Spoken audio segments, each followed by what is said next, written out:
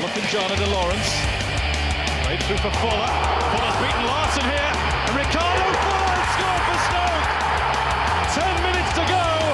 And it could yet be a celebratory night in the Potteries. Hello and welcome to the Wizards of Drivel podcast, the podcast Stoke fans deserve, but not the one they need right now. And to celebrate a Stoke City victory over Middlesbrough, I'm joined by Ben Cartwright. Hello. I'm so happy right now. I can't wait to do this podcast. It's a fantastic evening to be a Stoke fan, isn't it, boys? Chris, do you agree?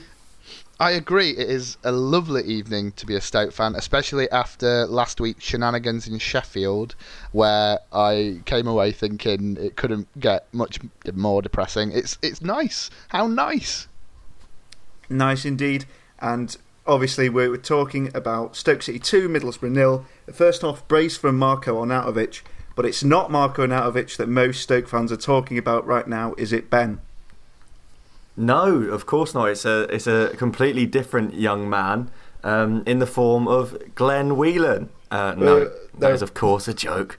We're talking about Ramadan Sobhi, who absolutely just lit everyone just on fire yesterday with his magnificent footballing ability. He turned up and just twisted everyone inside and out. He twisted my emotions inside and out. He's made me shiver in a way that I've never shivered before, just through pure excitement of seeing this wonderful Egyptian skipping down the left wing and skipping all the way back down the left wing. But a performance to remember. I think we'll be talking about this one for quite some time, really. It was enthralling to watch.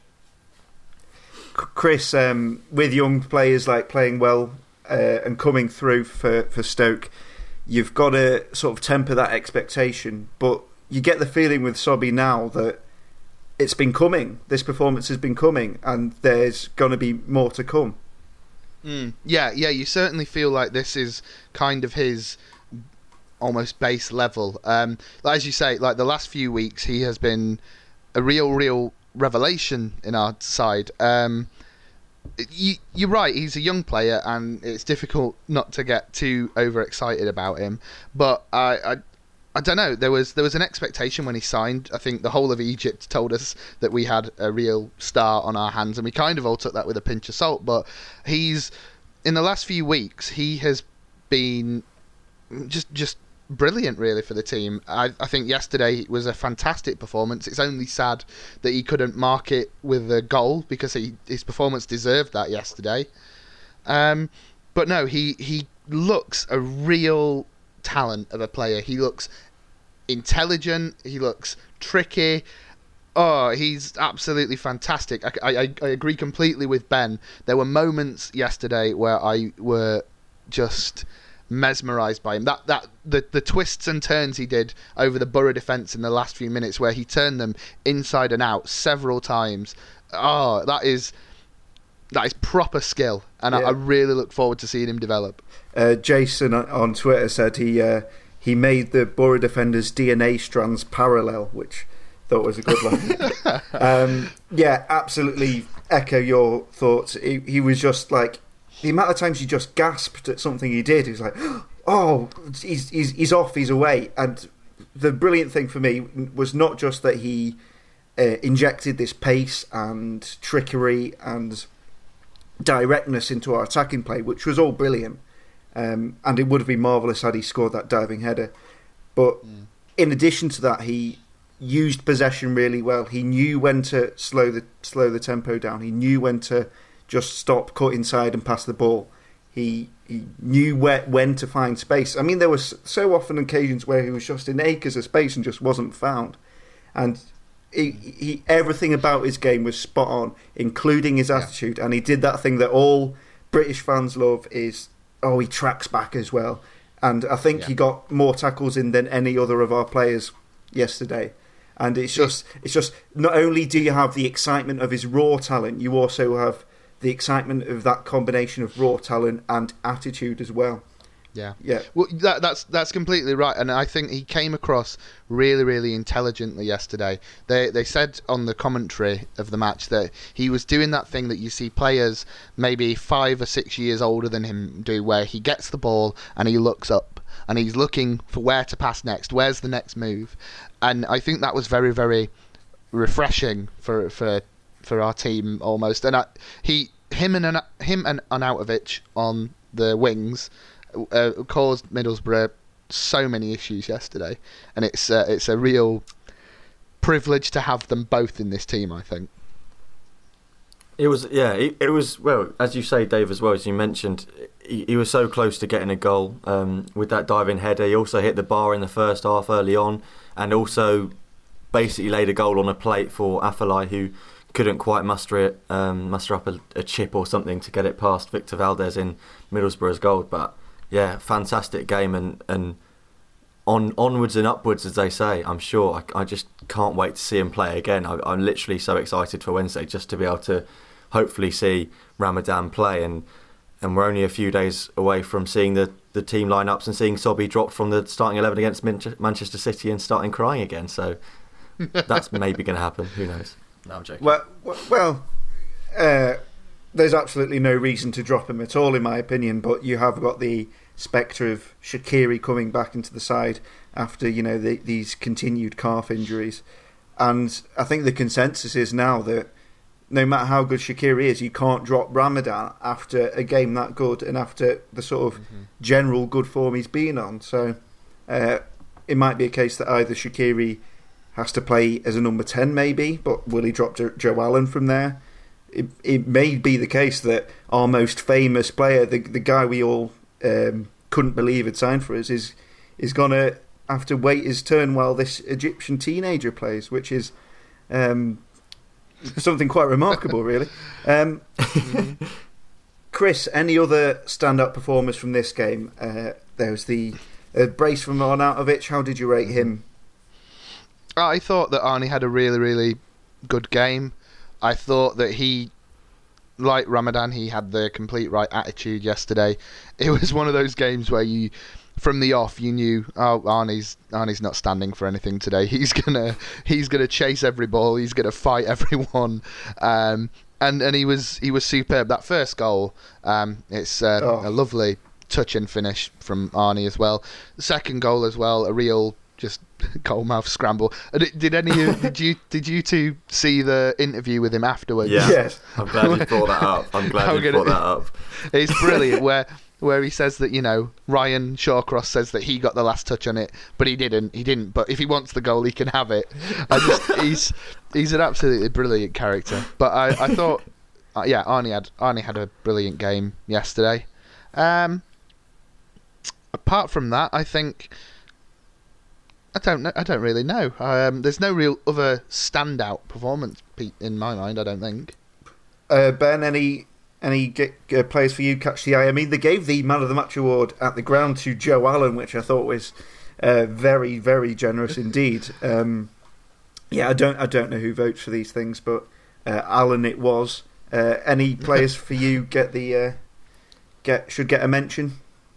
Well, as you mentioned, Joe Allen certainly shouldn't get a mention. Other than that, I was excited to see Jeff Cameron back in the middle of the park. I think he's really good in that position. I think he's been fantastic. Obviously, he's had a long layoff. I think he's been out for 4 months before Saturday. But he came back in and I thought he did a really good job. It wasn't sort of his best performance, but just having that mobility back in the middle of the park, I think something that we've really missed. And I'd also mention Glenn Johnson, who again come in and did what he does in the right back position, and I think he's really good at it, and he really helped support obviously Arnautovic on the right wing, which they don't always have that connection, but I thought they worked really well together. Those are my other two that potentially would get a mention in my mind. Yeah, I thought Cameron came in and did really well. He just adds that mobility and sort of energy to the midfield which you need. I was a bit concerned upon seeing the midfield. I thought, we've got 3 players who are very similar. There might not be that much creativity in it, and that was certainly a concern in the opening stages of the match. Like, are these guys good enough on the ball to break Middlesbrough down? but on the whole, I thought they were very, very good as a midfield unit. On Arnautovic, absolutely gorgeous first goal. I mean, he could pluck a drone out of the sky, couldn't he? He's got that wonderful ability just to bring a ball down on his little pinky toe. But yeah, absolutely brilliant. And it came after just 2 minutes earlier. I think he'd misplaced a pass or something, or no, he'd fallen on the floor, and this guy in front of me just stood up and gave him absolute pelters, like effing and blinding. Arnie, you're no good to us on the floor. What you doing, lazy so and so, and all this. And then 1 minute later, Glenn Whelan's hit a hopeful long ball, has he? Okay, I'll just knock this past the defender. I'll round the goalie. Oh, that's cute. You've got 2 defenders on the line. Right, see you later. Other parts of the game I thought were good. I thought we generally kept up the sort of spirit of the first half in the second, which we haven't really done. Like, if you think about games against Burnley, for example, after going 2-0 up, we've kind of just sat on it and just not really created much else. But in the second half, we did, mainly through Sobhi. Afellay really should have scored that 1-on-1. We had that Sobhi diving header. We had that sort of handball shout for a penalty. So it was probably the most encouraged I've been by a Stoke performance in a long time, because not only did we win, and yes, Middlesbrough are a poor side, but not only did we win, we played for a whole 90 minutes and showed real intent to win. But this being the Wizards of Drivel podcast, we can't be happy all the time. Ben, any negatives from this game? I think the negative I would bring up is quite a minor thing, but I was sitting there watching the game thinking, why on earth are we not bringing on Berahino slightly earlier? He came on in the end, and I think overall, I agreed with all of the subs. I think they were the right subs to make, but in the case of Berahino, he's in need of match fitness, clearly, maybe a bit of a confidence boost, because obviously he hasn't played football in a while, hasn't been scoring goals at the top level, so it'd be nice to get him scoring. So I would have preferred to see him coming on early, so he's got a bit more of a chance to influence a game, because as of yet, all we've seen of him are very, very fleeting moments, and he hasn't really been able to sort of put his stamp on it. So I would have liked to see him get on early. I think that's about it. I mean, I know a lot of people weren't 100% sure with the result. They didn't want to sort of go over the top because it was a result against Middlesbrough, who haven't been amazing this season, and the result put them into the relegation zone. But they don't concede loads of goals, and the fact that we scored 2 and probably should have scored more, I think that's really encouraging for me. So I wouldn't pick out too many negatives personally. Yeah, Chris, as Ben mentioned there, Middlesbrough have been in dire straits recently. I think now they've still scored 1 goal in their last 7 away games. So we weren't expecting a high scoring game at all. I think most of us had this down as a 1-0 win. How does you view this result in light of everything that's gone before? Do you see this as hopeful that we can kick on in this last part of the season, or are you just seeing this as a good win? But yes, it is against Middlesbrough. I unfortunately, I think I see it more of the latter rather than the former. I don't feel the performance yesterday was a sudden new lease of life.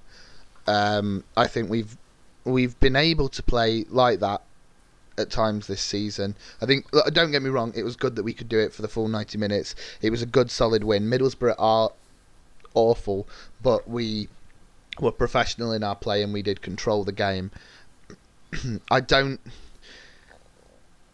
It's tough or harsh maybe to criticise, but it wasn't exactly swashbuckling football that we know we are capable of. But again, it was a win's a win. I think for me, one of the major concerns coming out of the game was the injury to Bruno, which it looked nasty, and I mean, I don't know if anything's been said today, but I would presume he'll be out midweek, which you maybe would see a return for Mark Muniesa. I would hope it would, because I would prefer to see Jeff Cameron stay in midfield rather than move back, because I do think Jeff Cameron was good there this weekend. But look, it was a good performance. I don't know whether it is signs of things to come. My gut feeling is it's just a good result. But you know, let's hope we can kick on and get some results. It would be nice to put in a good performance and get a win against one of the big sides before the end of the season, just because it kind of feels like, again, well, I know we've mentioned it a lot, but it feels like this season's just been very, very mundane, and it would be nice to have a standout result, but you won't hear me complaining too much about the result this weekend. Any other points from this game, Ben? There's a general positive atmosphere after the game. It's not, as Chris said, it's not done too much to allay fears of Mark Hughes. There's still certain criticisms there that still hang. One thing that did concern me was reports that Muniesa and Imbula went home before kick-off yesterday at the Bet365 Stadium. I'm personally would be very, very disappointed if either went, but I'm personally very disappointed in the whole Imbula situation. I feel like there is a player in there who isn't being allowed the opportunity for whatever reason, and we don't know what he's like on the training pitch or in the dressing room and all this, but I personally feel it would be a great, great shame if we let Imbula's Stoke career fizzle out like this. I completely agree with that. I actually spent about half an hour looking at some stats, which I'm not that type of person at all normally, but I had a look at the players, the sort of record signings that are currently playing for each Premier League team, and obviously Imbula is our record signing, and he has appeared 11 times this season, which is the least amount of appearances in the league for any of the record signings out of any other team. And you've got players there like Sissoko for Tottenham, you've got Success for Watford, who I'm reliably informed has been absolutely awful for them this season, and also the likes of Andre Ayew, who was out for about 4 months, and Sadio Mane, who was at AFCON. So we've got this player that a lot of us like, and when he has played, he's often played very well, and he's picked up a couple of man of the match performances. So I think in that sense it's disappointing not to see him involved, and especially not even in the squad. I can't imagine how that feels as a player. That must be a real confidence dent for him personally. But yeah, it kind of feels similar to the Bojan sort of saga as it was, that he wasn't getting played, that it's just going to diminish into him leaving in the end of the season, maybe on loan, because I don't know what we're going to do about selling him, because no one's going to buy him for anywhere close to what we paid for him. I'm very interested to see what happens with Imbula, but at the moment it doesn't look like he's going to be staying to me. Just some thoughts on Middlesbrough then. Like I say, they don't have a very good record away from home. They're not scoring many goals. Do you think they're going down? Yes.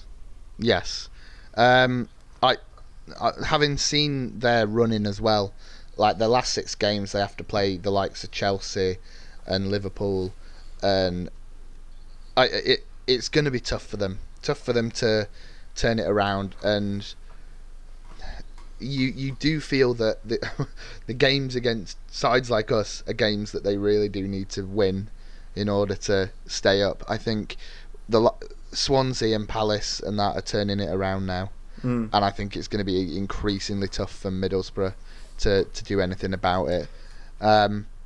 Again, you never know, it's tight down there, but to me yesterday they did not look like a side that could pull anything out of the bag. Yeah, I've got to give their fans a lot of credit, to be honest, because they were in very good humour and made a lot of noise despite their team's complete non-performance. I thought there was let's pretend we've scored a goal and what's it like to see a goal and all of that stuff. They seem to have turned on Aitor Karanka a bit, who, despite getting them promoted, hasn't always got on superbly well with the Middlesbrough fans. I mean, there was that saga last season when he seemed to just pack his bags and leave for a bit. But it's really tough for them, which is quite surprising. And I know they've not got one of the best squads in the league, but they've still got quite good players for me. I mean, they've got Negredo on the bench, and And he did not look happy yesterday. No. He did not look happy to be on the bench. When their third sub came on, the face that he pulled when their third sub came on, which meant he wasn't involved at all, was a picture. That was a Bet365 picture. Yeah, and they've also got players like Adama Traore. I mean, he's got mixed reviews from Stoke fans after the performance yesterday. I don't know what you guys thought, but I thought in the first half he did worry Glenn Johnson a bit. I think he's got pace and directness, and he's quite a good player. They've got guys like Gaston Ramirez, who's a decent player. Stuani's been decent in patches this season. Leadbitter's, I think, the kind of perfect guy you want in a relegation scrap, but he didn't seem to bring much to the table at all. So yeah, I'm kind of surprised because they have got good players. I mean, they've got Victor Valdez in goal, who's former Barcelona keeper, for goodness sake. And I'm very surprised that they're able to create so little, given they've got this kind of wealth of foreign attacking flair. But maybe that's not the way to go, as Mark Hughes may have discovered this season. But for some actual proper insight on Middlesbrough, here is Phil Spencer, who is our roving Borough fan. No, does that work? our roving reporter from Middlesbrough is sports reporter and Borough fan Phil Spencer at PhilSpence23. Here he is. It was another really disappointing afternoon for Middlesbrough against Stoke. It was always going to be a really tough outing, but for a team who have been swiftly dragged into a relegation battle, you certainly expected to see a little bit more fight than what they showed today. A common complaint amongst Borough fans this season has been the extremely safe system which Aitor Karanka has chosen to play, which has often been a 4-1-4-1 formation, which completely isolates the other lone striker, which was shown today as Rudy Gestede, who came in for Alvaro Negredo, barely got a kick up top, was completely isolated, and was often very much on the periphery of the pattern of play for Middlesbrough. Our main creative player so far this season has been Gaston Ramirez, who unfortunately has gone completely missing since the new year. It was well documented that he handed in a transfer request to try and force through a move to Leicester, but this was turned down, and everybody at Middlesbrough certainly hoped that he would get his head down and focus on the team effort, to try and drag us to safety, and then if he did want to force through a move in the summer, he could then do so. But unfortunately, it doesn't look like it's going to play out that way, as his performances have been well under par and his effort seems to be completely lacking, which is massively disappointing for a team who really struggle to create chances at the best of times. The inability to make a positive change has really put manager Aitor Karanka under a great deal of pressure, and with the record standing at just 3 goals in 10 league games, it certainly seems that something's going to have to change sooner rather than later if the club are going to escape the drop, as ultimately you need to score goals to win games, and winning games is an absolute must as we look to claw back our way into safety. Not entirely sure what the future holds for Aitor Karanka at Middlesbrough. Fans are very much split in terms of whether they want him to stay or whether they want him to go. But as I mentioned, something is going to have to change sooner rather than later if the club are to avoid the drop. You are listening to the Wizards of Drivel podcast, a place for the love of the game. What I love about football is just the random hugs that happen after goals with strangers in the crowd. A place for unadulterated emotion. The talk of the Tony Pulis chant, and then that, I'm going to be crying in the street in a second. A place for bold predictions. I've put it public that I don't think Crouch is going to score a goal again for us in the league. A place for expert insight. I'm with Stan Collymore of all people. Stan, you watch a lot of football. And if all those areas were not covered, Pulis would go absolutely ape in the dressing room at us. And a place for #deploy and goy. It's a big moment in his career. It's a big moment in his life, probably. I can't help but feel entirely responsible for what just happened. The Wizards of Drivel podcast, a place for Stoke City. Now this is Trump's podcast. Thanks for that, Phil. Just some 3-word reviews then. I'll rattle them through. As you might expect, they're all related to Ramadan Sobhi. Lewis Gibson 96 says, "Is Sobhi human?" Noel Stokey says, "Ramadan Sobhi Habibi." Is that Arabic for darling or something? Because I feel there is a story behind that word Habibi, but I'll have to look it up. Yeah, it means they always post it after the tweets and stuff, or like they comment on his pictures, Habibi. I think it's like safe or something. Like, okay, I don't know. Yeah, safe, bro. I don't know, like a little cute little thing. I don't know. There's insight for you. There is insight. I've just tried to describe a word. I have no clue what it actually means. So there we go. Harry Cairns, Shane Hall, Sussex Stokey, and Birds of Dartmoor all went with Ram as their 3 words. SCFCJ says Arise Sir Sobhi. David Hackney 5 says Sobhi over Shaq. Star Rob 2011 says Onward and Upward. Jugbank Stokey with a Berahino related one says Sido had a shot. Yes, he did. It was a tame effort from outside the area, but there you go. Dilash says that Egyptian lad. Benito FCFC says the Pharaohs arrives. Potamus 1 says Ramadan is immense. And here's a dig. Heath G92 says dropping Adam works. Oh. Who'd guess that, eh? As Charlie Adams' biggest fan, I find that remark deplorable. I'm still looking forward to us having a 3-word review section with 3-word reviews that purely have 3 words in it instead of the sort of normal. There's a couple that get through the net with 4 words. So come on, listeners, we're better than putting 4 words in a 3-word review. Shall we move on to the FA Youth Cup? Yeah. Yes, there we go. That's enthusiasm for you. Stoke City are through to the FA Youth Cup semi-finals for the first time since 1984. Chris, do you have cup fever? Do you know what? I am excited about it. I think the coverage of the match last week was superb. I think the club did a great job getting the free travel up there. You went up there, Dave, and you seemed to have a really, really nice time. No, I think it's an exciting team. There's some good talent in it, and it was nice. It was nice to see so many Stoke fans go and support them in Preston. And yeah, why not? I mean, we've got Man City next. That's going to be bloody tough, but why not? Why not? It's good fun. It's good, and the team seemed good. I don't know what I'm saying anymore, but yeah, no, I'm excited about it. Officially endorsed by Chris Brammer, the youth side. Yeah, there was 1,700 fans at Deepdale, of which over 500, I believe, were Stoke fans. Wow. I went with Ben Rowley, sometimes of this podcast, sometimes with Bear Pit. And yeah, it was just a really refreshing performance. It is a different kind of football at that level. Yeah, it's not as maybe clinical and as physical, but you've got some real talent there. And I was not only impressed with like the pace in the side, which you kind of expect at that level, but also we were very composed on the ball. There was a lot of really nice touches there.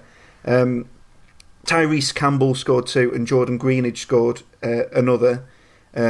Some really well taken goals for Stoke. Tyrese Campbell in particular is the guy there's most hype around at the moment, and it was nice to see him sort of live up to expectations, because I hadn't seen this young side play before. And also there was a guy called Rachida Bald who was drifting past players in midfield. He was very, very good on the ball, and there was good performances throughout the pitch. Harry Soutar, the 6'8" centre half, was immense. So yeah, definitely very, very pleasing in that regard. And as you say, Chris, we have Man City in the semi-final, a 2-legged affair. And Ben, I believe you're joining me at the Man City Academy Stadium on Friday night. Yeah, I am, and I'm very much looking forward to it. I think it's going to be an exciting game. Man City Academy sounds like a bit of a daunting prospect, having sort of visited. I haven't been to an academy game at Man City or anything, but don't worry. But I have seen their facilities, and they are immense. The whole thing is just incredible. So it's going to be an exciting game, I'm sure. I think at that level, as you mentioned, Dave, just the composure and the passing ability of those players is incredible. It is a different type of game in youth football. Is the I might be wrong in this. This is information from my dad on the phone about an hour ago. But is the leg like the 4th of April? So it's like yes, there is. It seems really far away. There's a huge gap, from the first leg. But that one's on TV as well. That one's on ITV4. That's the first thing to be broadcast on ITV4 for about 3 years, apparently. Wow. So that's going to be exciting. But yeah, it's really good to be in the mix, be in the semi-finals of competition, regardless of if it's the first team or the youth team. I can't wait to see them play. Yeah, we are of course massive underdogs, just given the resources of Man City's academy, and more on that at the end of the show when I'll be talking to the City Watch podcast about their youth side. The under-18s lost 2-0 to Man United during the week, but there was several changes from the team that played at Deepdale on Monday night. So yeah, good luck, lads. I'm very much looking forward to the semi-final and just hoping we give a really good account of ourselves. So onwards and upwards. Other Stoke news we should cover: Ibrahim Afellay has a new contract. Dutch midfielder signing until 2019. I'm guessing we're all pretty pleased with this. I think that's I think it was a really decent signing. I mean, it does seem a bit long for a player that old, but his role, I don't think, or his ability isn't going to change with age. He's not like a player based off pace.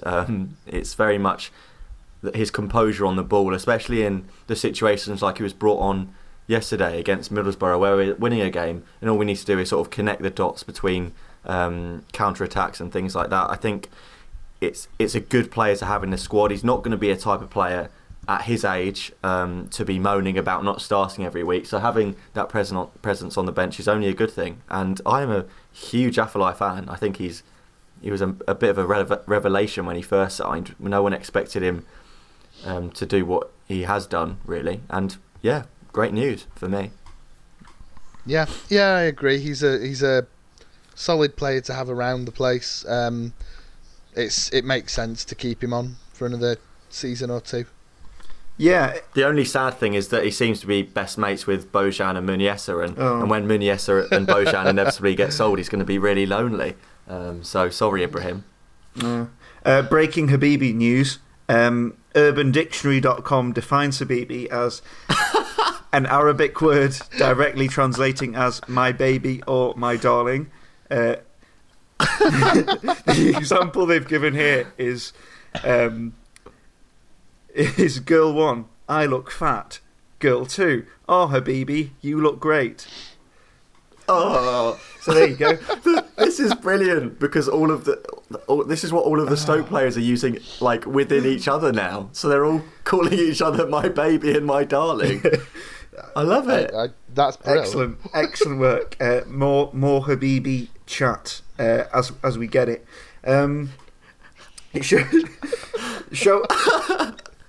Shall we have the listener question? Let's wrestle this back with some sensible listener question responses.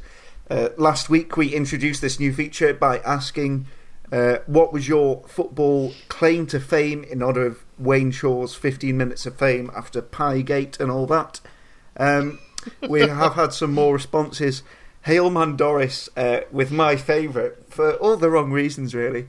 He said, I broke some guy's leg and it was in the paper and a few Sunday League Twitter pages. And he accompanied it with a photo of like as a huddle of men around a guy clearly stricken on the floor, and the air ambulance had arrived. Oh my god! It was like, yes, I did that. Claim to fame. Danny Penfold said he trained with Leyton Orient for a few weeks as a 14-15-year-old. He didn't get signed up by the O's, but he beat them with his Sunday League side. So took revenge on them, and probably Leyton Orient's current woes are probably all down to him. So well done, Danny. Nick Bucks 25 said, I scored a goal kick from out of my hand from my own box in an under-18 county cup game. All right, Asmir Begovic. There we go. But if it's out your hand, Nick, it's not a goal kick, is it? Because it's just a punt upfield. It's a drop kick. It's less impressive than a goal kick, to be honest. but still, well done. Why did he bother tweeting him? Why did you bother, mate? Next time, just don't do it. I'm just going to have a go. Joke. I'm just going to have a go at the listeners for the rest of this episode. So yeah, onto a new question, and by all means tweet us, and I will insult your answer on the next episode. The big question we're asking today is, what are your favourite footballer tweets of all time, Ben? Oh my gosh. I mean, there is so many to choose from, but I've gone for a very simple one, primarily because otherwise, if I probably didn't go for this one, then every other person would tweet in with this story. It is, of course, Mark Wilson's defensive frailties rant that he went on before being sold to Bournemouth and literally going into obscurity. I don't even know what he's doing anymore. He was signed by West Brom. Brom. I'll just read out. Was it West Brom? Oh yeah, sorry, of course. He's not playing though, is he? Yeah. No. I tweeted this had been happening. He said he tweeted about defensive frailties. He said that we don't even do any defensive training. So I tweeted saying I don't think that Mark Wilson should be saying all of these things. He's being a bit too forward. Some things need to be private, as the sensible person I am. And he tweeted me back saying, "Mate, don't ask me a question. If you don't want an answer, simple as that." I mean, I didn't ask you a question, Mark. That was someone else. I was just purely commentating on your response. But Mark, if you want to come on the podcast, by all means. Yeah, and there's just so much. So if you haven't looked at it for quite a while, go on Twitter and have a look through, because there's so many. Tom Thrower, who's also been on this podcast, tweeted him saying, "Are you trying to get sacked?" Mark Wilson said, "Sacked for what? Answering some questions." Yes, pretty much, Mark. You've got it spot on there. But yeah, it was an amazing time to be a Stoke fan that night. Another classic here as well. Another person who's been on the pod was Ivan. He explained the predicament to one of his friends. He says he told everyone out here that Stoke isn't doing this and that thing while training. And then Mark Wilson tweeted Ivan back, "Mate, who are you? The Twitter police." Yes, that is Ivan's job out in Russia. Is Twitter police. Can't really go into that for obvious reasons, but it's paid well. Yeah, Mark Wilson, famous rant that effectively spelt the end of his Stoke career. But was he right, Chris? Was that wise looking back? Did he forewarn us of potential defensive doom? I think he was probably right in the fact that we didn't do any defensive training. That was blindingly obvious at the time, as it is now. He would know, to be fair. Yeah, exactly. That was a good fun night, wasn't it? Mark Wilson answering questions. No, he was probably right. Yeah, definitely. Don't think it was right to take to Twitter and start telling everyone about it, but I'm the Twitter police, so better calm myself down. Chris, your favourite footballer tweets? Okay, I've got two. One of them isn't a footballer, but it is football related, and it's from the 7th of April 2009, and it's the famous at LFC, Liverpool FC, where they just tweeted the word or the abbreviation LOL.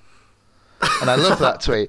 And then the second one, and none of them are Stoke related, but my other one is from the 23rd of April 2011, and it's at Wayne Rooney. "Hi Rio, do you want picking up in the morning, pal?" No, he's not at Rio Ferdinand. That's just like a text he's put out. He's just put it on Twitter. That's what I love those two, just because people who don't know how to use Twitter. What I love about the Liverpool one is how it just gets retweeted every time Liverpool lose or do something funny. Yeah, everyone retweets LOL. And the hi Rio, do you want picking up in the morning, pal, intrigues me. First of all, does Rio Ferdinand not drive? And second, if this is like a tweet to Rio Ferdinand or was meant to be a text to Rio Ferdinand, like why does he start it with "Hi Rio"? Does like if you tweet him, you know who you're tweeting. Like what? Maybe he thinks by saying "Hi Rio," then that will just Twitter will do technology and then automatically end up at Rio Ferdinand's inbox. I don't know. The inner workings of Wayne Rooney's mind. Maybe he just like got his phone out and was like, "Oh, what's his art? Is it Rio 530? Rio 35? I'll just write hi Rio. He'll see it somewhere." He'll see it at some point in the next month, maybe. Yeah. Obviously, there's so many weird and wonderful footballer tweets to get into, and by all means, send your favourites in. And Stoke have had their fair share of less than glorious moment in the past. Robert Huth, don't need to go into that one. But the undisputed king of footballer tweets is Spurs midfielder Victor Wanyama. And there is an article.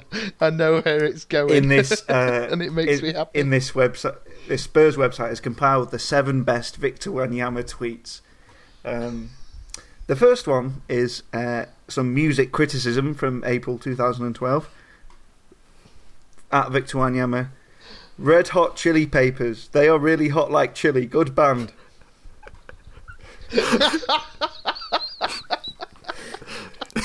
That is comedy that you just don't see on the Wizards of Dribble podcast. We will never reach that level. Oh God, no. The second one, a fashion faux pas from Victor here. He says, I'm sorry, it has come to my attention. I was wearing a t-shirt which has Confederate flag, but I was not aware what it means. Poor Victor. Victor. October 2012, just 4 words. Ross Kemp, shocking story. What was that even in relation to? Presumably a shocking story involving Ross Kemp. Maybe he was similar to Wayne Rooney's thinking, and he actually meant to send a text to Ross Kemp saying shocking story. I love the idea of Victor Wanyama and Ross Kemp just having chats. Like best mates. He's on the next series of Ross Kemp with gangs. Victor Wanyama in 1st of September 2012. Not a good day for me. I was strangling with a dead leg. I think he meant struggling. I mean, we shouldn't laugh. It's probably his second language or whatever, but, you know, strangling with a dead leg. I'm just imagining Victor Wanyama with a massive leg, like, wrapped around someone's neck. This is horrible. I'm not sure I can even say that. Don't worry. There's 3 left. 14th of March 2012. I gave up Nando's for Lent. Don't even know if my Lent is over yet. What? I identify with that, Victor. I totally identify. And then you've got his 2 ultimate classics for me. 26th of April 2012. Morning tweets. Yesterday I watched The Paranormal Activity 3, and today I'm going to put it in the bin. Too scary to watch. I love that he had to wait until the morning to throw it in the bin as well. In that one, like, he was too scared to go out to the bin. He was like, "I'm not even going outside to chuck this in the bin." And finally, this has had 40,000 retweets. Like, if you're not into Twitter, like, you won't probably appreciate this as much. But 7th of May 2012, Victor Wanyama tweeted, "I had spaghetti and it was very nice. I enjoyed it." Thanks, Victor. That's just top social media use. He is my absolute favourite. Oh, God. But there are so many other just odd footballers tweet odd things. When they're not just tweeting the boring, like, "Oh, good display today, lads. Fans were immense" stuff. They really go off the rails sometimes. So send in your favourites to us on Twitter at Wizards of Dribble. Surely, just to preempt it, because we will get loads, just the number of tweets where Gianelli Imbula tweets his own name. Can we just put that? Because that's banned. Yeah, can we ban that one, because he does that so often? Yeah, and we've talked about Gianelli Imbula's social media antics before on the pod. Shall we bring ourselves down by talking about Man City this midweek? Dan, this is gonna be a nightmare, isn't it? Yeah, probably. There's no 2 ways about it. We've potentially just lost our best defender this season to injury. I think before that point, since he'd signed, he'd played every single minute, and we're about to lose him. As much as I love Marc Munies, and if he comes in, I'm hoping that he'll do a good job. It's just a scary proposition against a Man City team that have they've really got going again, and they've almost got Chelsea in their sights, so they won't be wanting to go easy on us, even though I think the only saving grace maybe is that they've got so many important games coming up over the next couple of weeks. I think they've got us obviously in the midweek, and then they're playing in the FA Cup on the weekend, and then it's their Champions League game, I think, against Monaco, the second leg, which is obviously very important for them. So hopefully, I think we should all be praying to the football gods that Man City players have got their mind on that Monaco game. That's our only hope, maybe. Well, Chris, we have another hope in that the Hate Locker works again. The Hate Locker, our feature which we introduced in Sheffield, and it proved effective in beating Middlesbrough. I think Man City are easier to dislike than Middlesbrough, easier to think of things, think of grievances against the citizens than it is against Borough. Chris, let's get the Hate Locker started with a reason to get angry, get motivated, and get the crowd pumping at the Etihad. Go. They spend so much money on their players, so much, too much money, and too much money on their players. Yes, Ben. What? They beat us in the FA Cup final. Yes, Chris, this has to be the big one. I can't believe Chris didn't start with that. But yeah. They're evil. Yes. How could you do that to us? We haven't won an FA Cup yet. It was unfair. It was unfair that they won that final. It was disgusting. You nearly made us cry in the FA Cup special. Yeah. God. Tevez was offside as well in that goal. Yeah. Yeah. Gits. Angry. Other reason to take Man City. That game where we should have beat them in the last minute, but Shawcross got a goal disallowed for no reason. Yeah. Angry. They're really horrible to Joe Hart. Yes. Poor Joe. Yeah, my heart bleeds. Wait, pun. Anything else about Man City that we hate? They sing that song that sounds like Delilah, that isn't Delilah. I just thought that. Yeah, bloody nicking Delilah. I know, fans nick songs all the time, but Delilah is sacred. Don't you dare use that for a player who doesn't give two shits about you. Yeah, Toure, indeed. They don't even sing it in the stupid sped up fast way that we do. Sergio Aguero is really, really, really, really good at football. I've made him my triple captain on Fancy Football out of spite because I want him to fail. And that also kind of lessens the blow when the inevitable happens. Yeah, they always beat us at Man City. Yeah, we just don't do anything apart from that game where Juve scored. We just get battered. I hate that. I hate getting battered by Man City. Yeah. I'm really angry now. So yeah, you can hear the anger. Yeah, I hate that away kit they have, which looks like a beautiful sunset. With peaks. Can we end it there? I'm not getting angrier. Yeah. I think that's enough ammunition for not only the midweek Premier League game, but also the Youth Cup semi-final on Friday night. Man City midweek. Hopefully we don't disgrace ourselves. FA Youth Cup on Friday. Hope we don't disgrace ourselves. Right at the very end of this episode, I'll be speaking to one of those horrible lot from Man City. Is presenter of the City Watch podcast, Lloyd Scragg. He's going to be talking to me not only about the game midweek, but about the Man City youth team and our upcoming fixture in the Youth Cup semi-final. Other things I should mention tomorrow. Next week we are in Manchester, that place where that horrible team is. We're going to be doing a special episode with Joe Barbieri called Desert Island Stoke. Really excited for it. It's going to be hopefully the first of many new kinds of episodes from the Wizards of Drivel podcast, so listen out for that. Should be good. And then, usual places.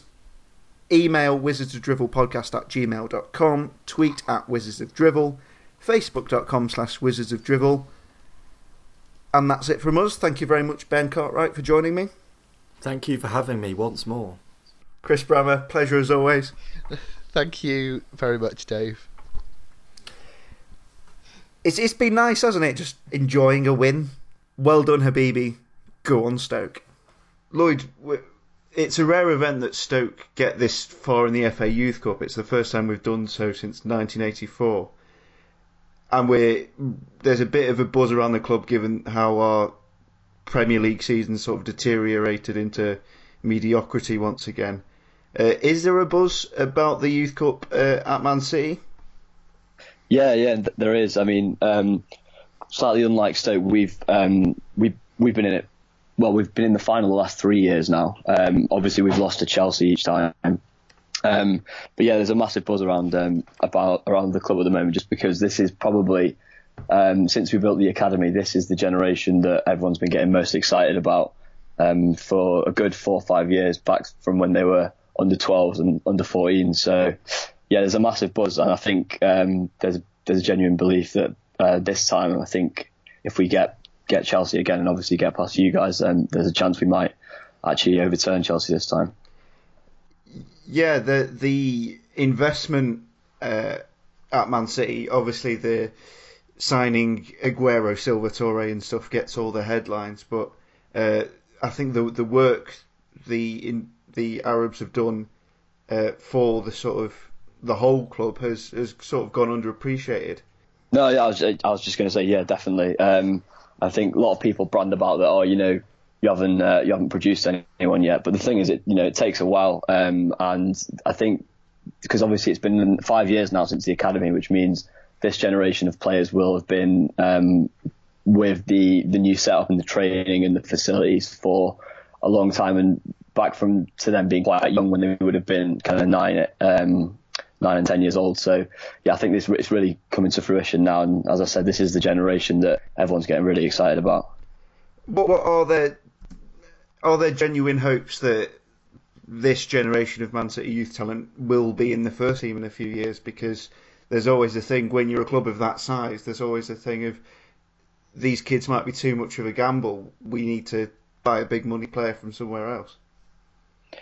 Yeah, no, I mean, it's difficult, isn't it? I think the model is to try and get, if you could get one a season into some part of the first team, that would be fantastic. But I think there's genuine belief with this generation that potentially at the moment, I would say 3 look like they really could actually be a part of the first team. Those are midfielder called Phil Foden, who's our top scorer this year. He's got 13 goals. He's from Stockport, so he's a local lad, and he's 18 still. And he plays kind of in the number 10 position, a little bit very similar player to David Silva, actually. Left-footed, likes to be in between the lines. Then there's Brahim Diaz, who has already made his debut actually for the first team in the EFL Cup earlier this season at Swansea. We bought him for around £2 million when he was age 14 from Malaga. So he's a serious investment, and got him from the nose of Barcelona and Madrid. So yeah, there's really serious hope about him. And the final one is a lad called Jadon Sancho, who's also 16, plays wide left, and we took him from Watford again at 14 for quite a lot of money. And so yeah, they're the actual 3 attacking players, but they're the 3 that I think there's actually a genuine belief that they could actually make an impact on the first team. Is the 7,000 seat stadium where the game will be held, has that been a good thing in terms of perhaps maybe getting more people in? Do you think it's just a better thing to have a separate stadium for the youth team? Yeah, no, the academy stadium's great. I go as often as I can. Went to the 5th round game against Southampton a couple of weeks ago when we won 4-0, and yeah, it's great because I think if we played at the Etihad, obviously it's 55,000 capacity, so there's no chance we're going to fill that, and it can be a bit weird when the ground's like a quarter full or whatever. So generally we in the latter rounds of the FA Youth Cup anyway, the stadium's been sold out, and it's got standing sections as well behind the goals, so there's actually a really good atmosphere at some of the games. So yeah, I'm fully behind the academy stadium. I think it's a great idea actually. There's a really good long form piece on the BBC website today about a sort of arms race for young talent between Man City and Man United. Do you think you're edging them now in terms of being able to sign up hot prospects before they do? Because they've got, everyone talks about the class of '92 and Man United's reputation for building young talents. Do you think in a few years people think of City as better than United in this regard? I think actually at the moment we're way ahead of United in terms of the academy. I mean, you can see that by the record of us getting to the Youth Cup final the last 3 years on the run. We've beaten United at this level the last 4 times we've played them, and I think it's evidenced by the fact that they try to nick quite a few of our coaches to the scouts, try to nick the director of the academy as well. And I think, United have kind of realised that City are edging away from them and now try to reinvest heavily back into it under Ed Woodward. But at the moment in Manchester, City are definitely leading the way, partly because of the package that they offer, which is a paid education at St Bede's private school in South Manchester, whether or not the child makes it at City, all the way until 16. Wow. So I think that's a big incentive. But in terms of the academies, I think City are actually ahead of United at the moment, and United are trying to recover the ground. Yeah, the first leg of the Youth Cup tie is on Friday night, I believe, isn't it? I'm planning to go. So we're massive underdogs for that, and rightly so, given your record in the competition. We're just hoping we show a good account of ourselves, and I think that kind of gives me a nice segue into the league game, in the Premier League game. You must be looking at that fixture thinking, there we go, 3 points in the bag, don't need to leave second gear. I mean, I think, you'd expect that we'd get 3 points with it being at home. But, Stoke are a good team. I mean, obviously, you guys have been a bit up and down this season, and probably slightly more down than up. But at the end of the day, you've still got some really good players, and it's not like you haven't hit us on the break before. I remember last season with the Mambiram Diouf goal, where you basically did us on the break, and we just couldn't find the net that day. So I don't think it's out of the realms of the possibility, but at the moment the team's absolutely flying. Sterling and Sane are just on fire. Literally, they're both getting an assist and a goal per game between the two of them. I think we've won our last 4 or 5 in the league. Obviously, we beat Monaco. So, I mean, I would expect a regulation 3 points. But, it is so soon after the Sunderland game, so there might be some rotation. It's difficult to know. Yeah. I'm anticipating our standard 4-goal defeat, which seems to be a common theme with Man City and Tottenham at the moment. One final question before you go. Are you sure you don't want Wilfred Boney back? Wilfred Boney, he's a strange one. I think it'd be great if you could keep him, but it doesn't seem that to be the case. I mean, it's such a strange one. I mean, he was so good at Swansea, and we all thought, I think it was kind of universal across the City fan base that he'd be a success as kind of a second striker and a different option to Aguero, but he was absolutely awful every time he played for us, just shocking. His first touch is woeful, and his movement is absolutely horrible, to be honest. So I think we were quite happy when we shipped him out to you in the summer. I thought you might take up the option to buy him, but I mean, I assume he's been awful for you. He's only scored a couple of goals, hasn't he? He scored 2 goals against Swansea, and we thought that would be the thing to kick him on, like get that goal under his belt and he'll stop knocking them in. But no, it hasn't happened at all. And he's not given us too much encouragement, any reason to expect more, to be honest. I mean, when you consider 36-year-old Peter Crouch is embarrassing in terms of goals and effort and movement, it tells you all you need to know, really. No, exactly. And he wasn't on the bench for you. I saw he wasn't on the bench for you last week, and you had but obviously Berahino's come in now, he's ahead of him, and Mambiram Diouf was there as well. So I mean, that's shocking, really, for a player that's as good as Bonnie's supposed to be. Yeah, and I worry about how much we're paying his wages, but it looks like he'll be off to China before very long. I think so too. Yeah. Thank you very much for talking to us, Lloyd. Do you want to plug the City Watch podcast? Yeah. Just if anyone's interested, we'll be doing something as well on the I think on the Stoke game. So it's just at City Watch Pod on Twitter or SoundCloud, and then the City Watch account is just City_Watch on Twitter. So if anyone wants to check that out, then please do. Brilliant. Thank you very much, Lloyd. All the best for the rest of the season.